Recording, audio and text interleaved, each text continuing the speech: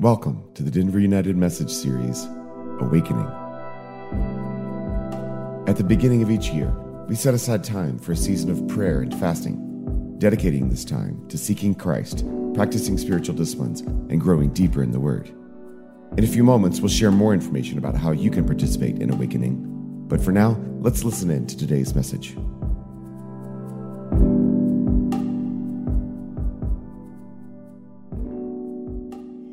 Happy New Year. Did you all have a wonderful Christmas? Did you do fun stuff? Did you get anything good for Christmas? Anyone get Omicron for Christmas? I hear it's the latest rage. Yeah, awesome. Oh, will it never end?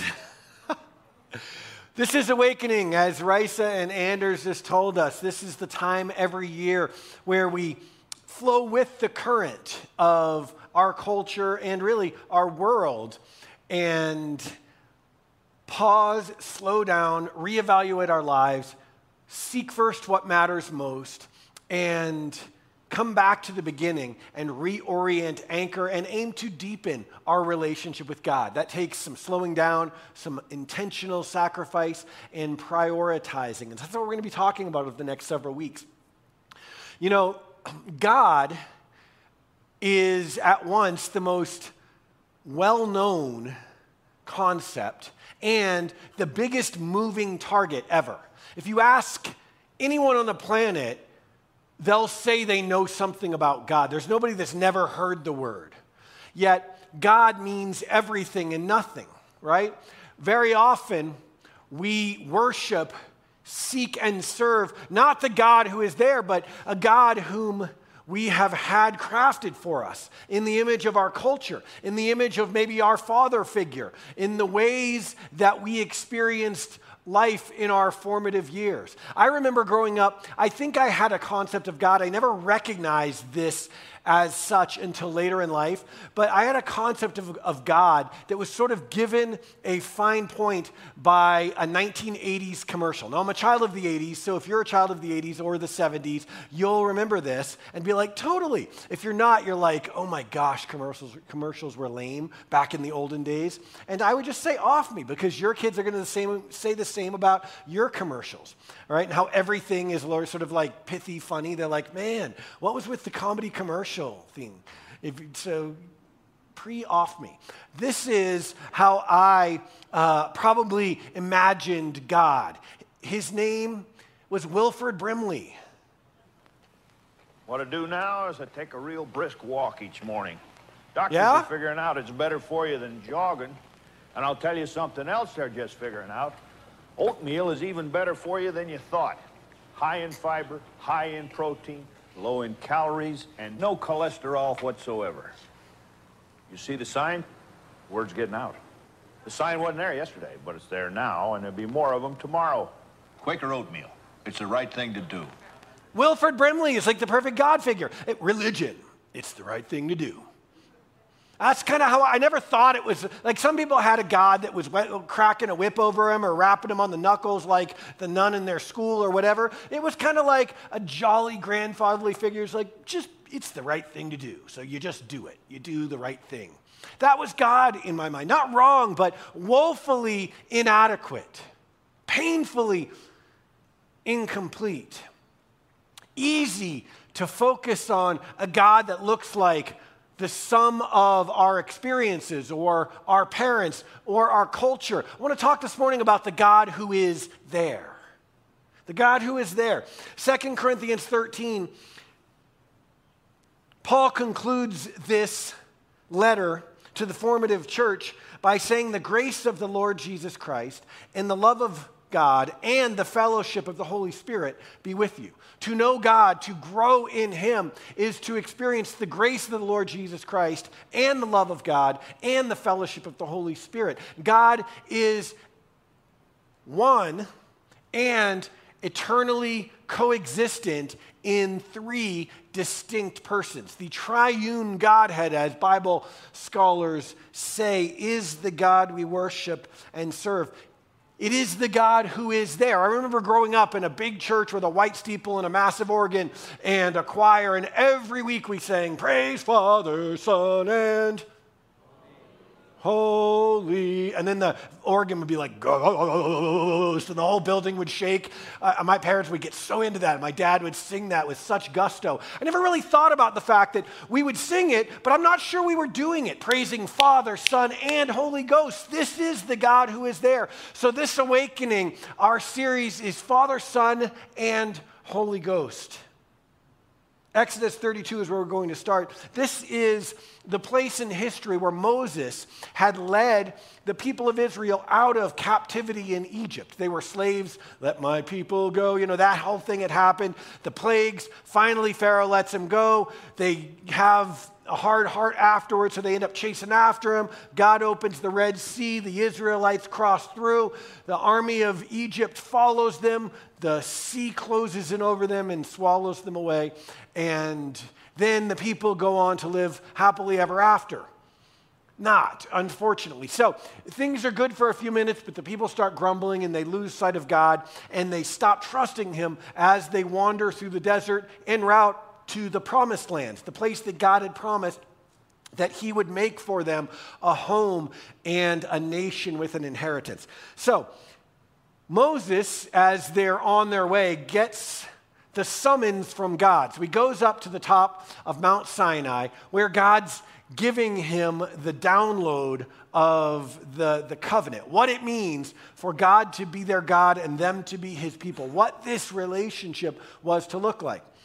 Well, the Bible says that the people saw how long it was taking Moses to come back down the mountain. So they gathered around Aaron. Who's Aaron? Aaron is Moses' brother, the one who was kind of his spokesman because Moses seemed to struggle with public speaking. And so Aaron had, it seems, a little more charisma, personal dynamism. The people liked Aaron. And it seems like Aaron liked being liked by them. Come on, they said, make us some gods who can lead us.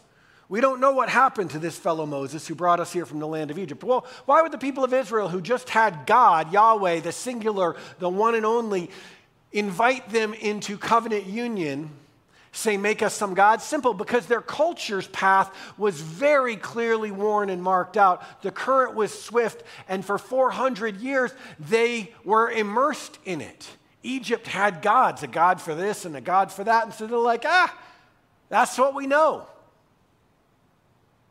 So Aaron, stuck in the middle, knowing on the one hand God, who revealed himself to Moses, and very well the plight of the people, wanting to please them, said, take the gold rings from the ears of your wives and sons and daughters and bring them to me. All the people took the gold rings from their ears and brought them to Aaron. Then Aaron took the gold, melted it down, and molded it in the shape of a calf. Well, first, where would people who had been slaves for 400 years get fine gold jewelry? Remember, as they were leaving Egypt, God caused the Egyptians, their captors and oppressors, to be favorable toward them, such that not only were they like, fine, get out of here before our whole land blows up and disintegrates, but here's some of our gold earrings for your journey. And they gave them their wealth. And so the people plundered Egypt on their way out. They were getting used to having gold earrings. Kind of funny, right? A bunch of nomads and former slaves wandering through the desert without a home, but man, they had bling. And so, knowing that they had bling, Aaron's like, hey, that gold you just got, bring it to me. So they did, and he made a calf. We all know that story. Listen, when the people saw it, they exclaimed, O Israel, these are the gods who brought you out of the land of Egypt. Well, which? The calf and his imaginary friend? Every single translation makes this plural. These are the gods that brought you out of Egypt. Who's these? There's a golden calf there. That's one. Simple. The people didn't stop believing in Yahweh, the God of their fathers, the God of Abraham, Isaac, and Jacob, the God who revealed himself to Moses, and the God who delivered them from the hand of Pharaoh. They just wanted a God that they could see, taste, and touch. A God kind of reflecting their culture's understanding, their culture having been Egypt for the last 4 centuries. They said, these are your gods, Yahweh, this invisible, ambiguous deity, and this statue. Aaron saw how excited they were, so he built an altar in front of the calf and announced, tomorrow there will be a festival to the calf. Is that what it says? What's he doing? He builds an altar in front of the statue and says, tomorrow there will be a festival to the Lord. Why did he do that? Is he confused? I would suggest he knows exactly what he's doing. He sees how excited the people are to have a God made in their image and in the image of their experience and culture. And he says, yeah, we'll just kind of do that and call it God. And you can look at it and go, idiots, like we do with the disciples when we read the New Testament. Easy to sort of people of Israel bash, look at them and go, idiots. Gosh, God just did all this for you. Moses only been up there a couple weeks. And already you're making a statue and calling it God and worshiping a God who is not there and fusing the two. Be careful though, because isn't that exactly what we do? So the people got up early the next morning to sacrifice burnt offerings and peace offerings. And after this, they celebrated with feasting and drinking and indulged in pagan revelry. Fascinating, isn't it? They didn't turn their back on Yahweh and go, forget God. We're going to indulge in pagan revelry, call it what it is, and worship this statue. They tried to fuse the two, just like Aaron led them to. He validated it. It was like an emperor's new clothes phenomenon. They all sort of didn't want to call out the obvious error that was happening. So they had a festival to the Lord. They did the sacrifices of worship that were how people connected to him in those days. And then they engaged in debauchery. And I think the point here is that this passage holds up a mirror to us millennia down the road. It's an uncomfortable image that it shows us. Humans have long been tempted to worship a God who is not the God who is there, a God who is not there, a God who bears some similarity to the God of Abraham, Isaac, and Jacob, but a God whom we distort and fashion in the image of ourselves, our culture, our experiences, and our desires. This is what humans have been doing for all the centuries that God has invited us into covenant relationship with him. Idolatry is very seldom worshiping the tiki doll with the incense. It's almost invariably worshiping some permutation of the Father, the Son, and the Holy Spirit, and calling it good religion.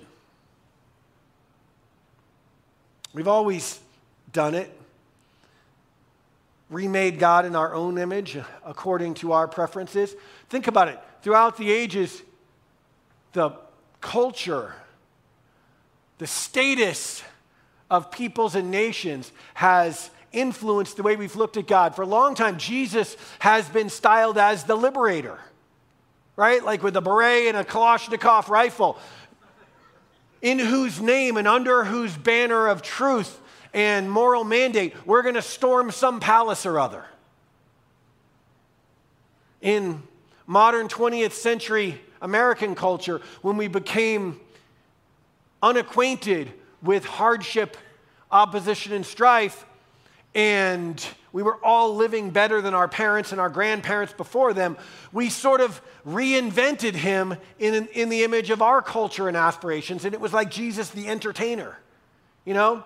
Come to our rock show on Sunday. We've got more relevant teaching and awesome music and smoke and lights and a show that will entertain you.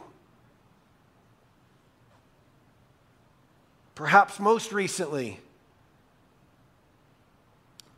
in the image of the new day that has dawned in our culture, many in the church have restyled him as God the American patriot. Just got a little quiet in here. And listen, I'm an American patriot. I'm a third-generation Army officer. I trained and fought and was prepared and willing to die for your freedom. Like Paul said, is anyone else a Roman citizen? So am I.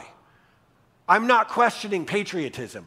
It's styling Jesus as an American patriot, commingling our flag, which is 275 years old, and the cross, as though they're moral equivalents, and using our faith and our Savior to justify our political agenda.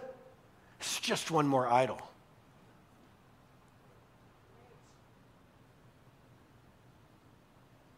Our founders did it. No one wants to talk about them like they were the pure Christians. You know, America's a Christian nation because our founders were Christians. History shows that most of them were deists. They read the Bible and trusted it. Their understanding of God suited their purposes. You know, Thomas Jefferson articulately described him as a clockmaker. He winds it up and sets it in motion and says, yeah, you guys get on with it. I'll go take care of like the Andromeda Galaxy or something. Very well suited, a God like that, who is not present, who doesn't have preferences, who didn't say things like submit to the governing authorities when the governing authorities were throwing you to wild beasts. But it's convenient when your culture impulse is casting off the bands that attach one people to another. And look, I like the Declaration of Independence. I'm glad it was thus declared. I'm simply saying we've tried to make that religion and that God, and it's always to suit an agenda, to fulfill a purpose. My question is, how do you see God? Coming into 2022, our culture hanging on by threads, our nation all up in its feelings and at one another's throats. Who is God in your mind? In Exodus 33, as we know, God would have none of it. He was about to destroy the people and start over. Moses stood in front of him like an oncoming freight train and interceded on behalf of the people, and God relented from his plans to wipe them out. And so God said, all right, I'll go with you after all. Well, Moses said in verse 12, Lord, you've been telling me take these people to the promised land, but you haven't told me who you'll send with me. You have told me I know you by name and I look favorably upon you. Moses knows by now full well that to go into a more powerful nation without somebody stronger, like God went with him before Pharaoh, is suicide. So he said, God, you told me you're not going to go with us any longer because you're so fed up with these people.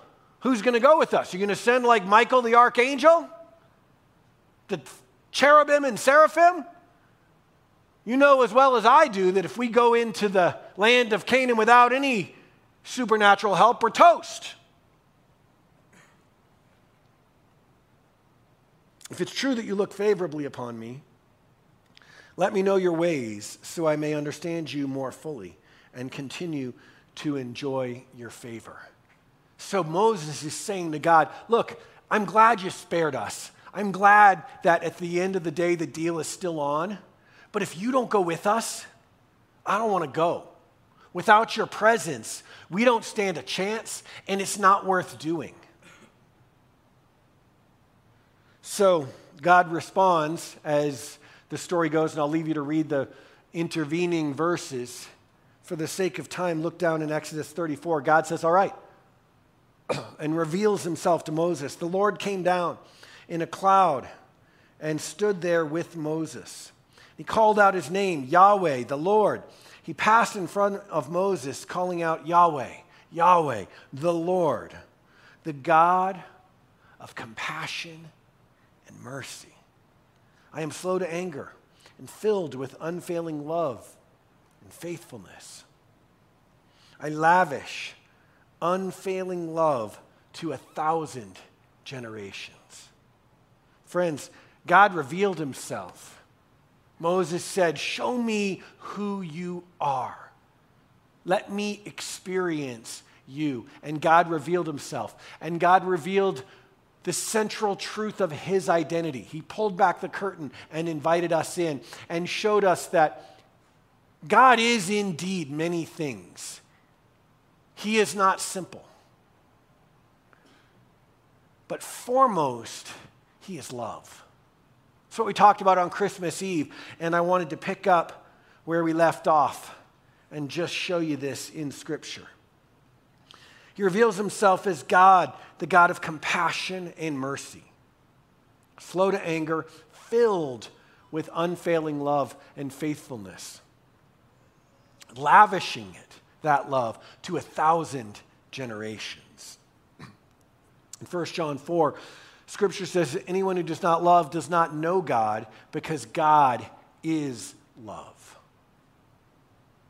That is his first signature, defining characteristic.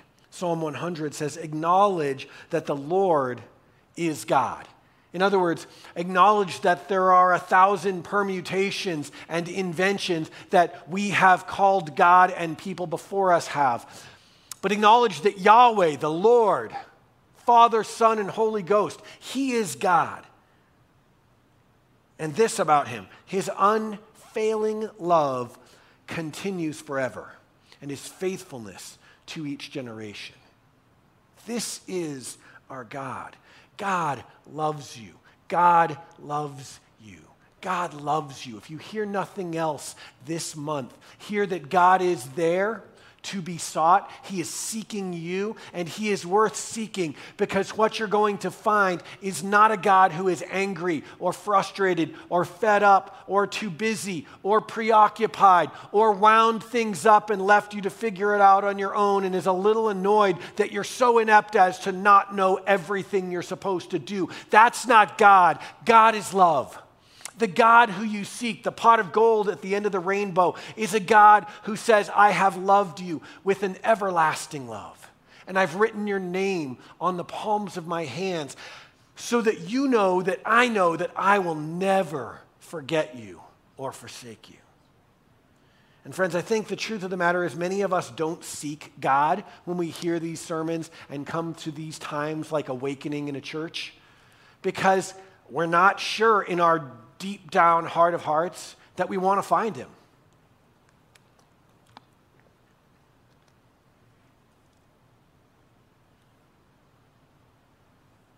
We see God as angry, as disappointed, as distant, or controlling, perhaps irrelevant, maybe performance-driven, exhausting, too hard to please. So the story in Exodus 33 tells us that Moses said, God, if you don't personally go with us, don't make us leave this place. How will anyone know you look favorably upon me and your people if you don't go with us? For listen, your presence among us sets your people apart. God's presence among us, the reality of his nearness, his care about every detail of your life, his desire to lead you in good plans, to redeem you from bad choices, to heal you from brokenness, and to make you new. This is what distinguishes our God. His presence among us. That's what sets us apart. The Lord said, I will indeed do what you've asked. For I look favorably upon you and I know you by name. And Moses replied, then show me your glorious presence. And the Lord said, I'll make all my glory, my goodness pass in front of you. And then what we just read happened. But what I want you to see here is Moses asked. It's one thing to know God is good and loving, to have that as a sort of theological underpinning for our faith, an intellectual truth that is correct, but we receive the fullness of God's love when we seek him with all of our hearts. He doesn't foist it on us. He makes himself known. He acts lovingly toward us, but we receive the fullness of God's love not through a theological exercise of filling in the blank correctly, that God is truth. No. God is judgment.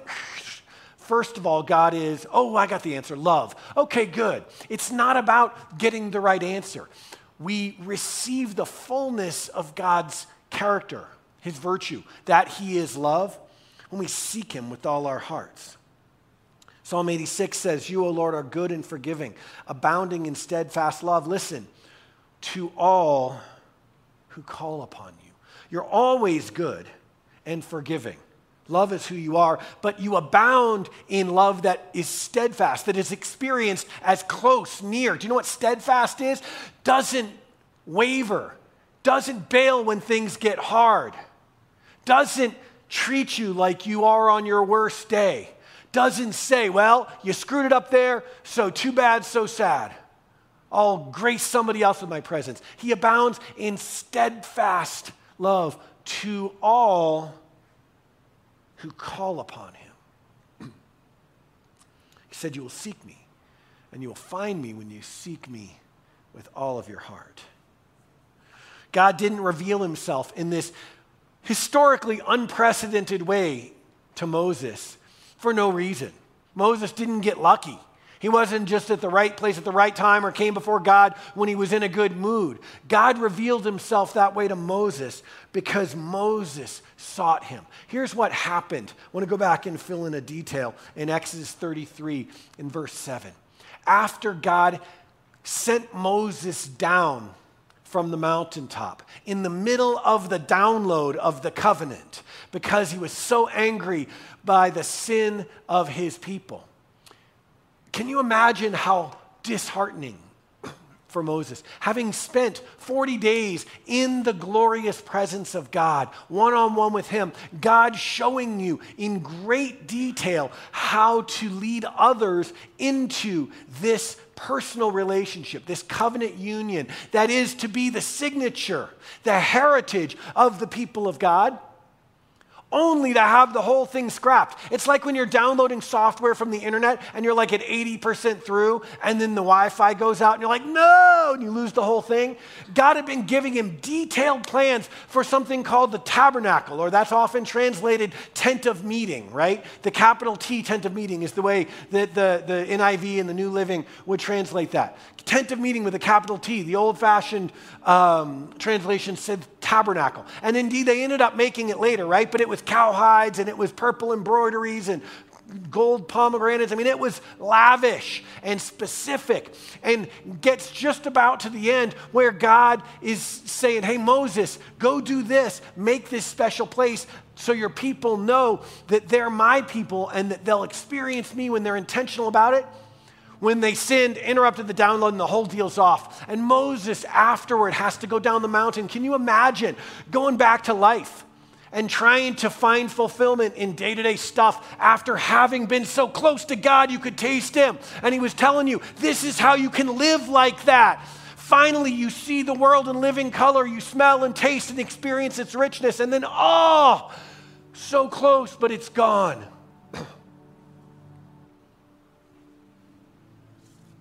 So in those days, Moses didn't take no for an answer. He made a practice in the days after the golden calf, the days which culminated in God showing him his glory. He made a practice to take a tent. And now this is like a little Coleman 3-man tent or something. And he took it some distance from the camp and called it the tent of meeting. Think about how specific, like 6 chapters specific God was for the details of the tent of meeting. And then the blueprints were gone. The deal was off. Moses, though, he couldn't be denied. And so he took it some distance from the camp. Why do you suppose that is? Did he just really need his privacy? I think he probably thought that God might smite him. Might strike him dead with a bolt of lightning or a blazing fire, for having heard all the details about how this tent of meeting, capital T, was supposed to look, and then going and setting up a little Coleman pup tent. So he took it some distance away, so if in his thirst for God he got smited, at least the people wouldn't get caught as collateral damage.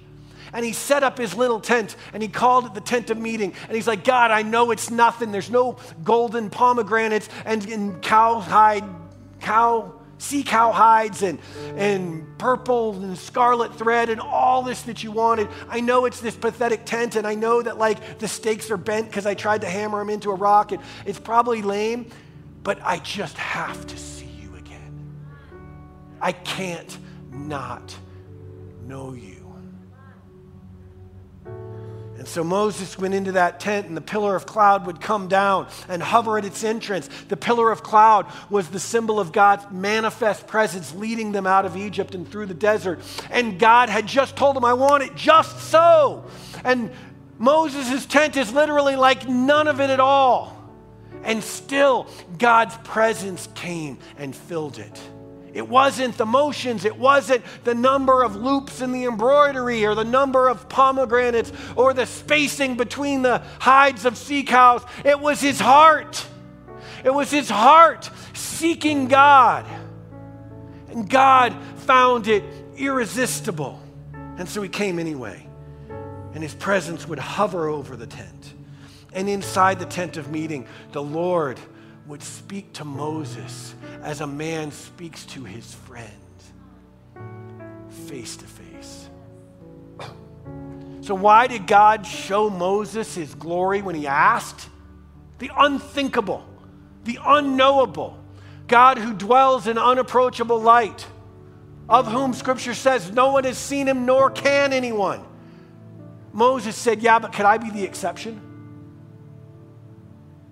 And God granted his request. But it wasn't because he got lucky, and it wasn't because he was born at the right time or with a spiritual silver spoon in his mouth. It was because he sought with all of his heart. That's what awakening is about. 21 days to seek first the kingdom of God, to take him at his word. You will seek me. And friends, you will find me if you seek me with all of your heart. Now, no guarantees, no promises if you seek with half your heart. Lots of us do that lots of the year. But if you'll come to me and seek me with all of your heart, God declares, you will find me. That I promise you. And so awakening, 21 days to start the year, to recalibrate our living, to zero out the instruments of our heart, to filter out that which is distracting or secondary, and seek first what matters most.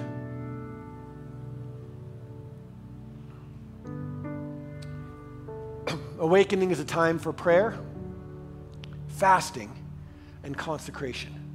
You heard Risa and Anders share with you how we're going to work together to stimulate the Holy Spirit's presence and activity among us. That's not the substance or the bulk, I hope, of your prayer life, but we want to stimulate that. We want to create a momentum. There's something about the gathering of the saints that creates a manifestation, a depth, a richness, a multiplication of God's presence. And so we're going to pray and worship on Sunday nights and Tuesday and Thursday mornings, and I hope you'll join us for that. And then fasting. That, as Jesus made clear, is between you and God. We'll talk more about that next week. I'd encourage you to start thinking and praying, what can I give up in order to focus my heart on seeking God? What can I strip away to make like a string around my finger, a reminder of however much I want a pizza right now? God, I want you more. And then consecration, returning with all of our hearts to developing a relationship with God, to knowing God the Father, God who is love, the God who is there. The number one way that we come to know God is in His Word. Many of us have little or no familiarity, working knowledge of God's Word, and thus we have little or no knowledge of God. And I say that with no judgment, without any desire to rank or diminish you, but with invitation. Would you meet God in His Word this year? And so Mari and I and our family are starting the Alpha Bible in 1 year plan. We already partner with Alpha, and we've got our second iteration coming up in February. And so it's very natural. The pastors that pioneered Alpha, they're veteran, older pastors, and in that stage of life where they're pastoring other pastors in the body of Christ at large, their church, the church that they pioneered, Holy Trinity Brompton, is in London, and it's a wonderful, sensible, and simple reading plan. There's one for adults, there's one for youths, a companion, youth is youth plural, and then there's one if you're new to the Bible or new in faith or don't have much time, that's sort of a sampler platter. So no judgment, all love and invitation. Would you read through the Word of God with us this year? Don't take my word for it. Seek Him and see if you find Him. It's a few minutes and a couple of chapters a day, Old Testament and New, and then wisdom, so Psalms or Proverbs. And then we can read through that together. You know what? If the Bible in a year takes you a year and a half, that's cool. He's not going anywhere. So let's not make it about performance. Let's make it about seeking Him with all of our hearts. We'll put a link to this on the website as well. Maybe you have a Bible in 1 year book or plan that you prefer. I like the idea of being generally at the same place at the same time. So if you've never read through the whole Bible, what better way to get to know God? He said, friends, you will seek me and you will find me when you seek me with all of your heart. So, what do you say we begin this year and seek Him with all our hearts? Would you stand with me? Father, I bless my friends in this good work of seeking you. Father, I pray that you would draw our hearts, that you would reveal yourself. As we draw near to you, that you would draw near to us. And as Moses did, that we would settle for nothing less than the genuine article, the full Monty, the up close and personal presence of God. And Father, I pray for my friends for the images of false gods that we've mapped onto you, that you would cleanse our minds and heal our hearts. Lord, that you would disentangle our experiences of religion and culture and authority, maybe even parents and church, from the God who is actually there. Father, Son, Holy Spirit, we love you because you first loved us. And all who are willing, we purpose to seek you with all of our hearts. Would you allow us to find you? Would you show up? Would you draw us close? I bless my friends with this in Jesus' name. Amen. Amen. Hey, everybody. Happy New Year.